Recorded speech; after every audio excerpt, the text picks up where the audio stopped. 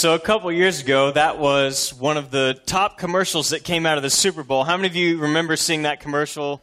I guess 2012 is what they're advertising. So that's a commercial that stuck with us.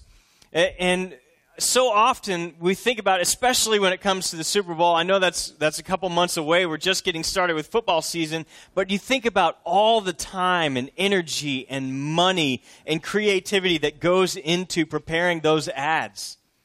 But then I want you to consider this, that while these images and these ads are funny and they're memorable, think about this. How many of you went out and bought a Passat because of that ad?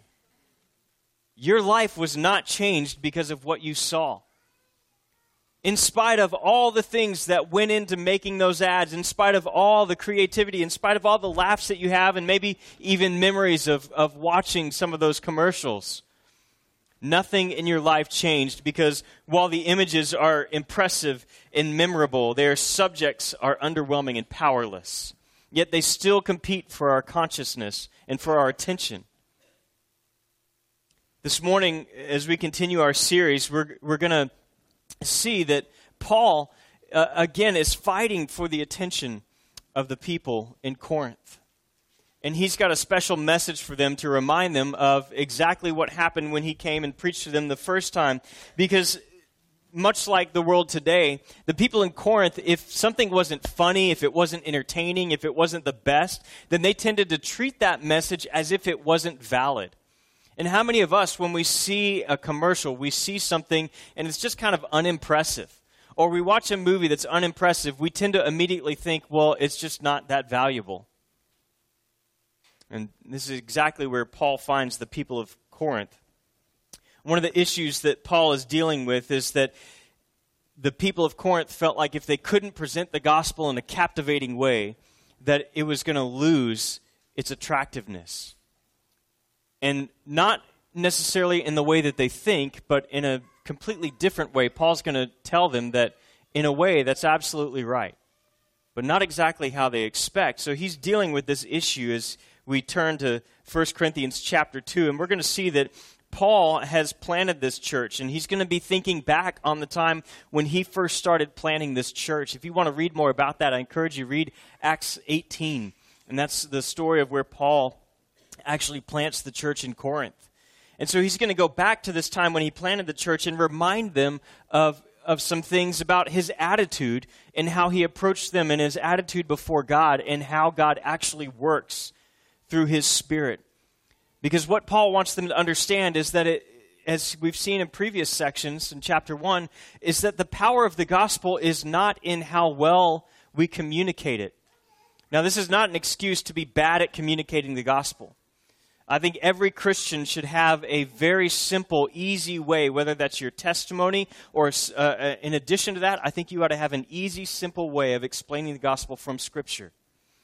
And there's a story of, I believe it was Spurgeon, and this woman from his congregation comes to him and says, Mr. Spurgeon, I don't much care for your method of sharing the gospel. And he says, well, tell me about yours. And she says, I don't have one. He says, well, then I much prefer mine. We all need a method for sharing the gospel. This is not an excuse for us to not know how to share the gospel and share it well. The reality is, what Paul's pointing to is that, look, you don't have to use fancy words and fancy arguments. It's a simple message, and it only requires a simple explanation. The simple message is this, that we were all sinners, that we were born into sin, that God loved us enough even while we were sinners. Romans 5:8 says that while we were sinners, God demonstrates his love for us, that while we were sinners, Christ died for us. So even though we were sinful, God sent his Son to come to the earth to live a perfect life, something that we could never do, so that he could die on the cross to pay the penalty for our sins, and on the third day be raised from the dead, proving that he had overcome sin and death. And that when we put our trust in Christ and Christ alone, not in our good works, not in our church attendance, not in how much money we give, but in Jesus Christ and Christ alone, that we freely receive the gift of God, the gift of forgiveness of sins and eternal life, and not just eternal life, but new life. It's that simple. There's nothing fancy or flashy about it, but that's the simple message that Paul is calling them to remember. And Paul's going to tell them, listen, if you're going to go out with this simple message in a culture that's inundated with images and fancy speakers and all this other stuff, if you're going to go out with that simple of a message, you have to learn how to be dependent. And we're starting a new series as we go through chapter 2. It's only 2 weeks long, but we're going to talk about how do we become dependent on the power of God, the power of the Spirit, and how do we become dependent on the wisdom of the Spirit? Because the reality is that so many of us, we get intimidated when it comes to sharing the gospel, don't we? Because we think, well, I don't know enough. What if they ask me this question? I'm not smart enough. I don't have a theology degree. I'm not really good at telling my story. And so we begin to be afraid, and we begin to feel weak and powerless. And the reality is that that's exactly where God wants us.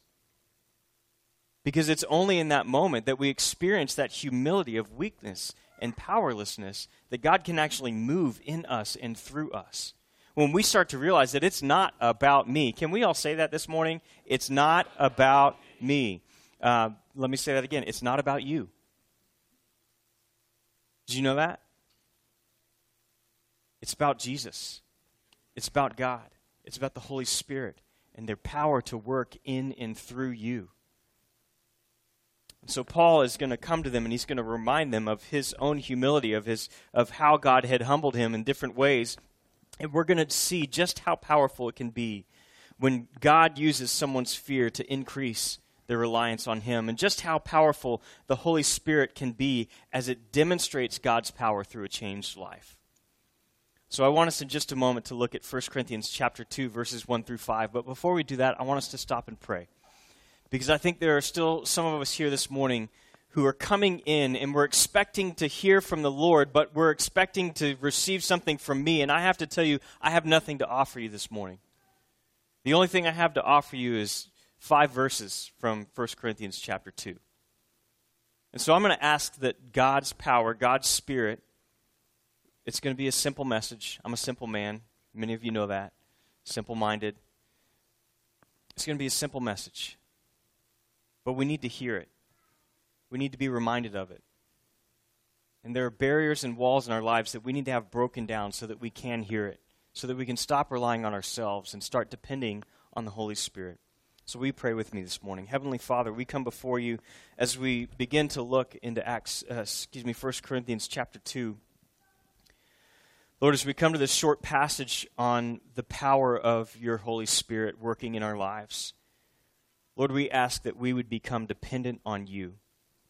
Lord, I pray for myself this morning as I preach that I would not rely on my own ability to come up with illustrations or funny stories. We would just rely on your Spirit to move this morning. Lord, our prayer is not for us alone, this local church at River Rock. And Father, we pray also for Christ Presbyterian and their lead pastor, Whit Anderson. Lord, we pray that as he preaches this morning, as they meet together, Lord, that they would become dependent on your Holy Spirit, that you would move, that their lives would be changed and your power would be demonstrated. We ask all this in Christ's name. Amen. 1 Corinthians chapter 2, starting in verse 1, Paul says, "When I came to you, brothers, announcing the testimony of God to you, I did not come with brilliance of speech or wisdom." Now, I love this. One of the things that we just talked about was the importance of our testimony. In Revelation, it says that the enemy is overcome by the blood of the Lamb and the word of our testimony. If you have put your trust in Christ and Christ alone, you have a powerful story already. And this word testimony, we're going to come to this later, but the word testimony actually refers to legal proof, right? This is legal proof that something has happened in your life. He says, announcing to you the testimony of God, I did not come with brilliance of speech or wisdom, for I did not think it was a good idea to know anything among you except Jesus Christ and him crucified. I came to you in weakness, in fear, and in much trembling. My speech and my proclamation were not with persuasive words of wisdom, but with a powerful demonstration by the Spirit, so that your faith may not be based on men's wisdom, but on God's power. Amen. I want us to look first at verses 1 and 2 look back. It says, "When I came to you, brothers, announcing the testimony of God to you, I did not come with brilliance of speech or wisdom, for I did not think it was a good idea to know anything among you except Jesus Christ and him crucified." And the first thing that I want us to see is this, that if we're going to be a demonstration, if we're going to experience reliance on the power of the Holy Spirit, if that's going to be a reality in our life, if we're going to depend on the Holy Spirit, it begins with us, and it requires us to have humility in our approach towards others. We have to be humble in our approach towards others. Paul has been on a lengthy missionary journey, planting cities throughout Greece, what's now modern-day Turkey and ancient Greece, and he's been planting these churches, and he's just come from Athens to the city of Corinth. If you go back and you read in Acts chapter 17, you read about Paul's time in Athens, and you know that he comes to the Areopagus, Mars Hill. Many of you will remember this. Now, the Athenian culture was much like the Corinthian culture. They put a lot of weight in how people presented their arguments, in what people had to say. They were more impressed by how someone said something than whether or not it was true. It was more important that you be funny, that you be creative, that you tell a great story than whether or not it was actually true. And so Paul comes into Athens in much the same way. He's reasoning with them day after day, and he's telling them about Jesus Christ. And some people hear it, and they say, you know what? We need to call this guy Paul to come and share on Mars Hill. And so he comes and he shares. He shares the gospel, and he gets booed off the stage. He's kicked out because they don't want to hear it, because it's not fancy, it's not funny, and it's not a great story of power and might. It's a story of a God who was hung on a cross. It's foolishness to them. And so they boo him off the stage. And we know from Paul's other travels, he's been beat up physically. He's been put in jail. He is worn out. Things are happening in his life. And later he says that he came in weakness, in fear, and in trembling. But he says, when I came among you, I was committed to know nothing among you except Jesus Christ and him crucified. So Paul comes in and he says this, look, I'm not going to play the game. I'm not going to try to compete with all the stuff going on in popular culture, all the other great teachers and philosophers and preachers that are showing up on Mars Hill and now in Corinth. I'm just not going to compete with that. Here's the reality. My message is true. My message is true. And so I'm just going to come before you as a simple man with a simple message. And I'm just going to live that message out in front of you. And as I live that message out, as you see my life that's been changed, it's going to demonstrate the reality of the power of the Holy Spirit. As I depend on the Holy Spirit, I'm just going to come among you and I'm going to serve you. And I'm going to be dependent on the Holy Spirit. Paul was among the people. I love this. If you look, he says, "For I didn't think it was a good idea to know anything among you except Jesus Christ and him crucified." And I love that Paul puts himself among the Corinthians. Day after day, he was going into the workplace. When he was there, Paul wasn't supported by the church. He was self-supported. He was a tent maker. A tent maker was a very simple day laborer, unskilled job. It wasn't something that was valued in that culture. So Paul already would have looked down upon, but he says, you know what? This is what I have to do to be able to pay my bills so that I can stay here and preach the gospel. So I don't care what people think about me. I don't care that I don't have the fanciest camel in town. I am going to be here, and I'm going to preach the gospel.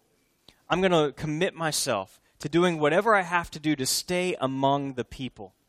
And Paul is among the people, and I want to challenge us as a church. It was interesting because I live next door to a man who serves on staff at another church. And yesterday he came outside and he said, you know, I have to apologize to you because I haven't been a good neighbor. He said, Tuesday night when you guys had National Night Out, he said, I was really convicted. Because I stood there on the porch with my wife and I realized that I did not know any of my neighbors. How am I supposed to share the gospel with them if I don't know them? And we had a great conversation. I had an opportunity to share some of the things that God changed in my life, to bring my wife and I outside our home, to be in the front yard, to be among the people. And I want to challenge us as River Rock Bible Church, are you among the people? I mean, in humility. Like, are you among the people in a way that demonstrates how much you love and you care for them? Right? Because when most people think about Christians, they think about people that are beating them over the head, telling them they're wrong and all these different things. But are you among the people? Are you living with them humbly, walking before God in weakness and fear and in trembling, so that they see that your strength, your power doesn't come from yourself, but it comes from the Lord? I want to challenge us to be a people at River Rock who are among the people, and that as we begin depending on the Holy Spirit, that we would, in humility, have an approach towards others that says, you know what, I want to be among you. I want you to see what God is doing in my life. And that's going to require us to depend on the Holy Spirit, because it's not always easy. You're going to encounter difficult people. You're going to encounter people who don't think the way you think. They don't speak the way you think, the way you speak. They may not look the way you look. They may not even vote the way you vote. But God calls us to be in and among them, and that we would approach them with humility. The next thing that we see is that comes in verse 3, when Paul says, I came to you in weakness, in fear, and in much trembling. We're going to see that depending on the Holy Spirit requires humility in my attitude towards God. So not only do we have to be humble in our approach towards others, we have to be humble in our attitude towards God. This humility from Paul, this is an experienced church planner. He's gone to different cities. He's been to different places. He's seen the gospel be successful. Yet he says, I came to you in weakness, in fear, and in trembling. I mean, think about what just happened in Athens. He was literally booed off the stage, kicked out of the joint. So you got to imagine, I know some people say, well, Paul wasn't really afraid of people. He had boldness. He had courage. He was with the Lord. And I think absolutely there are times when he experienced that. But I think also Paul was human. And I wonder if as he comes to Corinth, we know that from Acts 18 that there was a long time period where he was not successful. He gets kicked out of the synagogue there. And he's by himself. And he's lonely. And I imagine that there's a little bit of weakness and fear and trembling in himself. That he's saying, man, God, I just don't know. Are you sure Corinth is the place? Are you sure I'm the guy to reach Corinth? Like, I just don't know. And God responds. In Acts chapter 17, he sends Paul and Silas to come alongside of him and to encourage him. And then he sees the leader of the synagogue become a follower of Jesus Christ, and many people start to believe. And I love in Acts 17, we read this, starting in verse 7. Maybe a little bit further back. All right. So he left there and went to the house of a man named Titus Justus, a worshiper of God, whose house was next door to the synagogue. So he's been kicked out of the synagogue. Now God opens another door. Crispus, the leader of the synagogue, believed the Lord along with his whole household. Many of the Corinthians, when they heard, believed and were baptized. Then the Lord said to Paul in a night vision, don't be afraid, but keep on speaking and don't be silent, for I am with you, and no one will lay a hand on you or hurt you, because I have many people in this city. And he stayed there 1 year and 6 months. So Paul is with them for 18 months, but I love this message that the Lord gives him. He says, I have many people left in this city. Paul, I know you're weak. I know you're fearful. And I know you're trembling. I know there's people around you, both Jew and Gentile, that want to do you harm. They want to see you fail in this city, but do not give up. I have many people in this city. Paul, just keep depending on me. Keep depending on my power. Because here's the reality. What I love about this is that Paul begins to understand. He begins to understand something that is a lesson that he had to learn over and over again. I say he begins to understand, but it's a lesson that if he's anything like me, he's been taught over and over again. That moment that weakness comes in, it starts to creep in. You have a choice. Because our weakness, our fear, and our trembling is either a weapon that Satan can use against us to paralyze us and make us ineffective for the kingdom, or it's a tool that God can use to foster our dependence on him. When we get to a point when we say, I can't do this, I can't do this, I can't do this, that's exactly where God wants you, because he's saying, finally, we agree on something. You can't do this, but I can. I need you to depend on me. I need you to depend on me. And I love what Paul says about himself in 2 Corinthians 10:10. We read this. This is what's said about Paul. For it is said, his letters are weighty and powerful, but his physical presence is weak and his public speaking is despicable. This is Paul speaking about himself. This is what the people in Corinth are saying about him. Look, his letters are powerful and strong, but man, he is not much to look at, and he's not a very good public speaker. And Paul understands, hey, look, this is my weakness. This is what the world sees. They see this weakness, but there is power in this. Paul has a humility when he comes before God. He understands that it's all about relying on God. And God comes to him and tells him that, Paul, they're here. My people are waiting for you. And then in 2 Corinthians 12, 9 through 10, we read the Apostle Paul write this. He says, but he said to me, my grace is sufficient for you. My power is perfected in weakness. Think about that. My power is perfected in weakness. What did Paul say? I came to you in what? In weakness, in fear, and in trembling. My power is perfected in weakness. Therefore, I will gladly boast all the more about my weakness, so that Christ's power may reside in me. So I am pleased in weakness, in insults, in catastrophes, persecutions, and in pressure because of Christ. For when I am weak, then I am strong. I have to have this attitude of humility when I come before the Lord, and I have to recognize that I am weak, that I cannot do this on my own. And I think it's amazing to me how often we hear messages about how strong we are. We want to look to Scripture to see how strong we are, how God has built us up, and all these things, all the riches that we have in Jesus Christ. Yet we don't like hearing messages that tell us, yeah, you have all those things, but it's not because of you, it's in spite of you. And the only way that you fully get to experience the power of God working in and through you, the life change, the only way you truly get to experience those things is to become weak. It's not a message that our culture likes to hear, but that's reality. I want to ask you this morning, are you strong enough to be weak? Are you strong enough to admit that you're afraid? And are you strong enough to come before the Lord and to tremble? To tremble before Him and say, God, the task that you have given me is too great and I cannot do it. But I know that you can. So I'm here before you.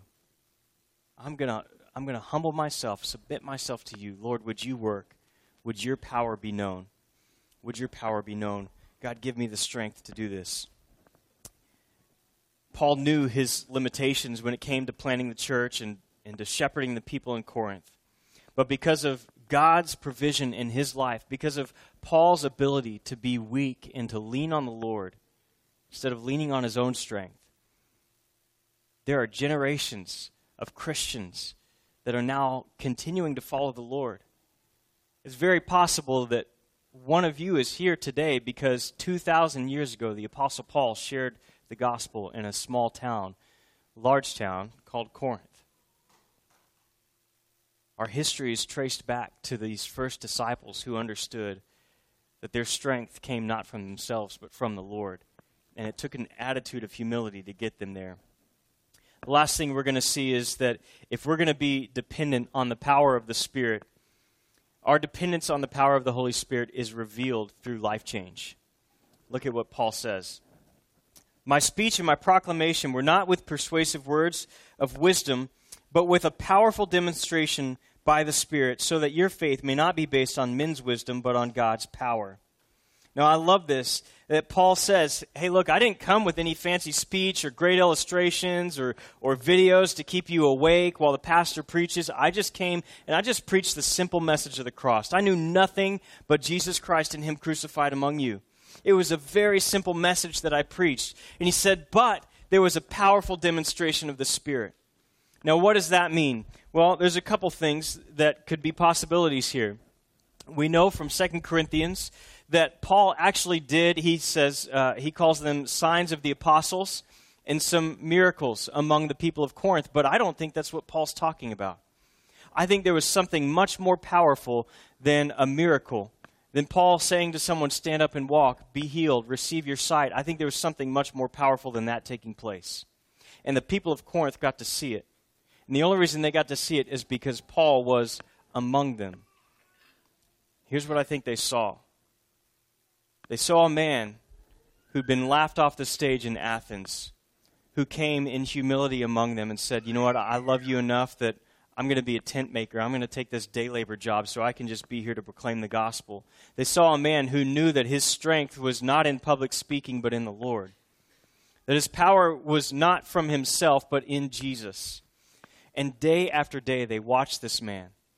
And they watched this man continue to pursue the Lord, continue to be changed by the Lord. Now, I know all of us have this amazing image of the Apostle Paul and how he probably never struggled with anything. But all we have to do is go to Romans chapter 7 and know that he had very great struggles. The things that I want to do, I do not do, and the things that I do not want to do, I do. I know that's confusing. But basically, Paul's saying, look, I don't want to sin, but I do. And the things that I want to do to honor God, I just don't do. There's times that I struggle. And I think they saw this in Paul. They saw the struggle, but they saw a man who is continually growing in his ability to depend on the Lord's power. They saw his life change before them for 18 months. They saw a man whose life was ever being changed by the gospel, by the very message that he was preaching. And as they listened to his message and they watched his life, they said, you know what, there's something to this message because I'm seeing his life that's been changed. I'm seeing the power of the gospel lived out in Paul himself. And they were seeing it in other people who were putting their trust in Jesus Christ. They were seeing people who were leaving pagan religions and becoming followers of Jesus. Some of them even becoming teachers in the church. They were watching this happen. They were watching real people experience real life change. And I just want to encourage us this morning that it still happens today. And it happens right here at River Rock Bible Church. There are real people at River Rock who grew up in false religions. Yet they hear the gospel. And by the power of the Holy Spirit, they believe. They renounce their previous religion. And they're now leading small groups. They're leading in their workplaces. And they view their neighborhoods and their workplaces as mission fields. And they say, I'm going to go to this workplace every day and preach the gospel. There are people at this church, there are real people at this church who have said, you know what, I'm in a job that's not in the field that I went to school and studied. It's not what I've done in the past. In fact, it's not even a great job that provides the income that I need for my family, but God has put me here and he's given me opportunities to preach the gospel, so I'm going to stay right here until God moves me. There are real men at this church who've been sleepwalking through their lives at home. Yet God gets a hold of them through the power of the Holy Spirit, and now they're awake and they're faithfully and joyfully serving and leading their families, and they're faithfully serving and leading in this church. There are people in this church, real people in this church, who have said, you know what, we want to honor God with our purity before marriage, so we're going to separate until we're married, and we're going to honor God with that. There are real people in this church who have said, you know what, I'm going to make sacrifices by working extra shifts, by doing everything that I can to help send people on mission trips. I'm going to give sacrificially to do that. There are real people in this church, real married couples, who've been convicted by the Holy Spirit, and they realize that there are changes that they need to make in their marriage. And as they do that, as they depend on the power of the Spirit, not the power of their counselor, not the power of their last self-help marriage book that they read, but as they depend on the power of the Holy Spirit, their marriage is transformed and comes back from the brink of divorce and is raised to new life again in Jesus Christ. These are real stories of real people at River Rock Bible Church. Can we just celebrate some of that? Amen? I mean, you guys act like that's not good news. Are you still awake? Do you realize that God is still in the business of changing lives? He wants to continually change our lives. That's the true demonstration of the power of the Spirit, is a changed life. And I love this last part. Paul says, he's in verse 5, he says, so that your faith may not be based on men's wisdom, but on God's power. Now, I have to admit that this is an area of my life where I have often struggled to really rely on God's power, not just to change my life, but to be honest, to change other people's lives. Because here's what happens with me. I see what God wants to do in someone else's life, and I see the potential that they have for the Lord. Yet I don't have the patience often enough to wait for that, to wait for the Holy Spirit. And my struggle is this. My struggle is sometimes I want to be the Holy Spirit.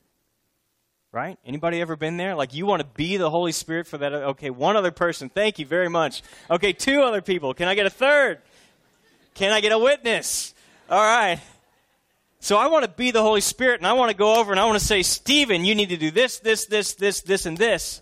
And Stephen, why aren't you doing this? Stephen, you're not doing this fast enough. And I get frustrated, and Stephen gets frustrated. And you know what? The reality is that even if Stephen were to go and do all the things that I told him to do, are those going to be lasting changes? No. Why? Because he's just built his entire spiritual walk around man's wisdom and what I think needs to happen. Instead of me coming before the Lord and saying, Lord, I see so much potential in this person's life. I see everything that could be. And then walking with them and showing them from Scripture, do you see what God desires for you? Man, I would love to help you take these next steps. What's your first next step? What's your first next step? Instead of doing that, I want to beat him over the head and say, get from this side of the room to that side of the room and do it today in one step. I want you to take one giant leap and get there.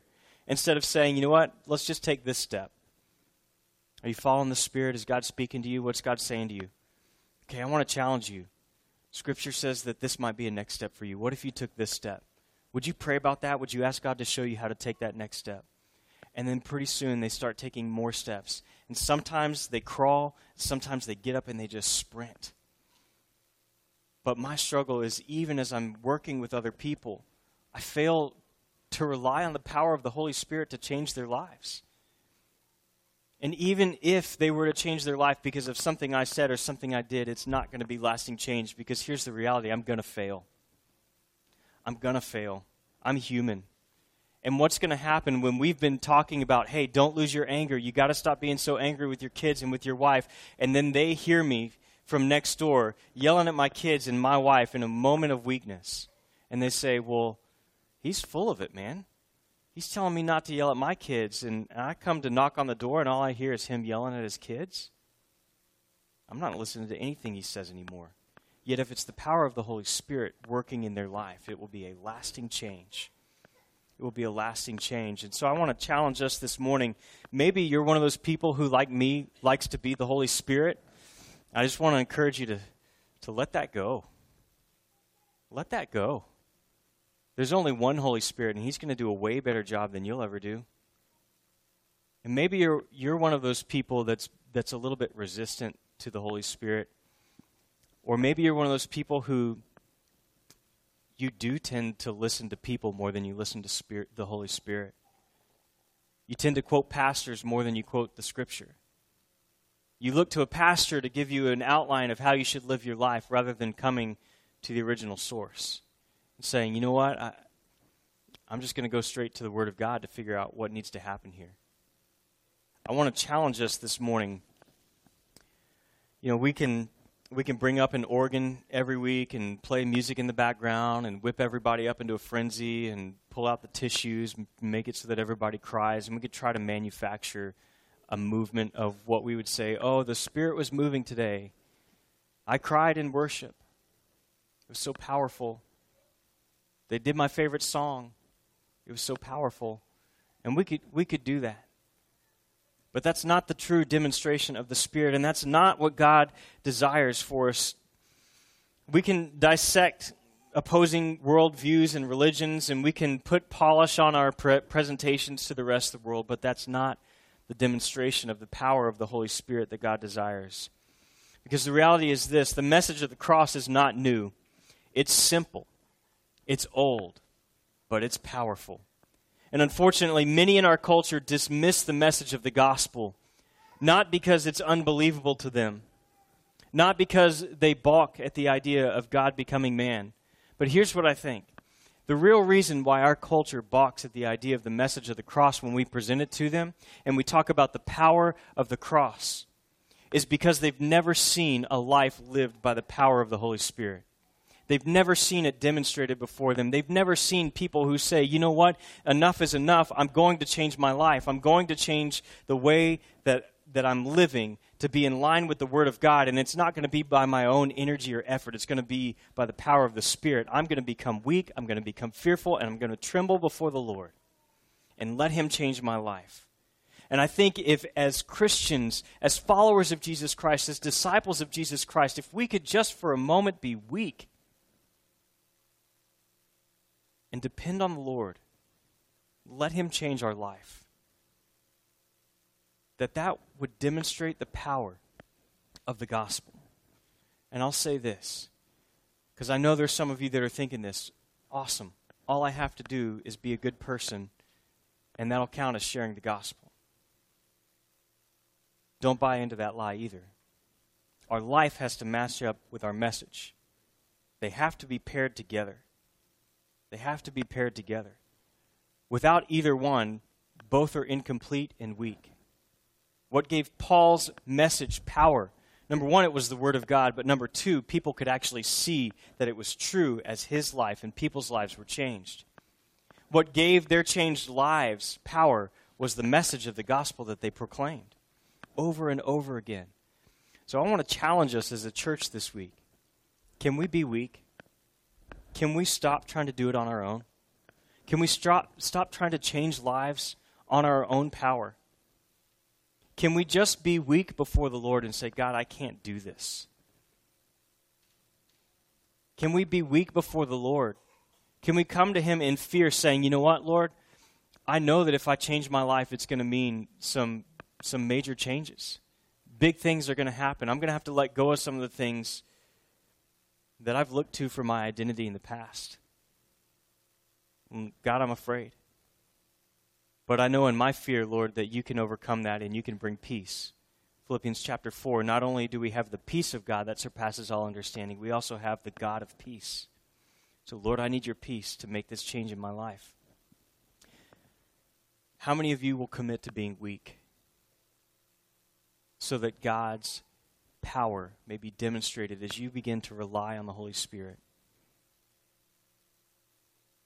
Our strength is not in our ability to change our lives, but to rely on the only one who truly can. Our power is not in the wisdom or the cunning of our presentation of the gospel. The gospel itself is powerful. Will we continue to add power to that gospel as we live out changed lives, as we go among people around us, as we live among them with humility, as they see our humility not only before them but before the Lord, and as they see a life that's been changed? Will you pray with me?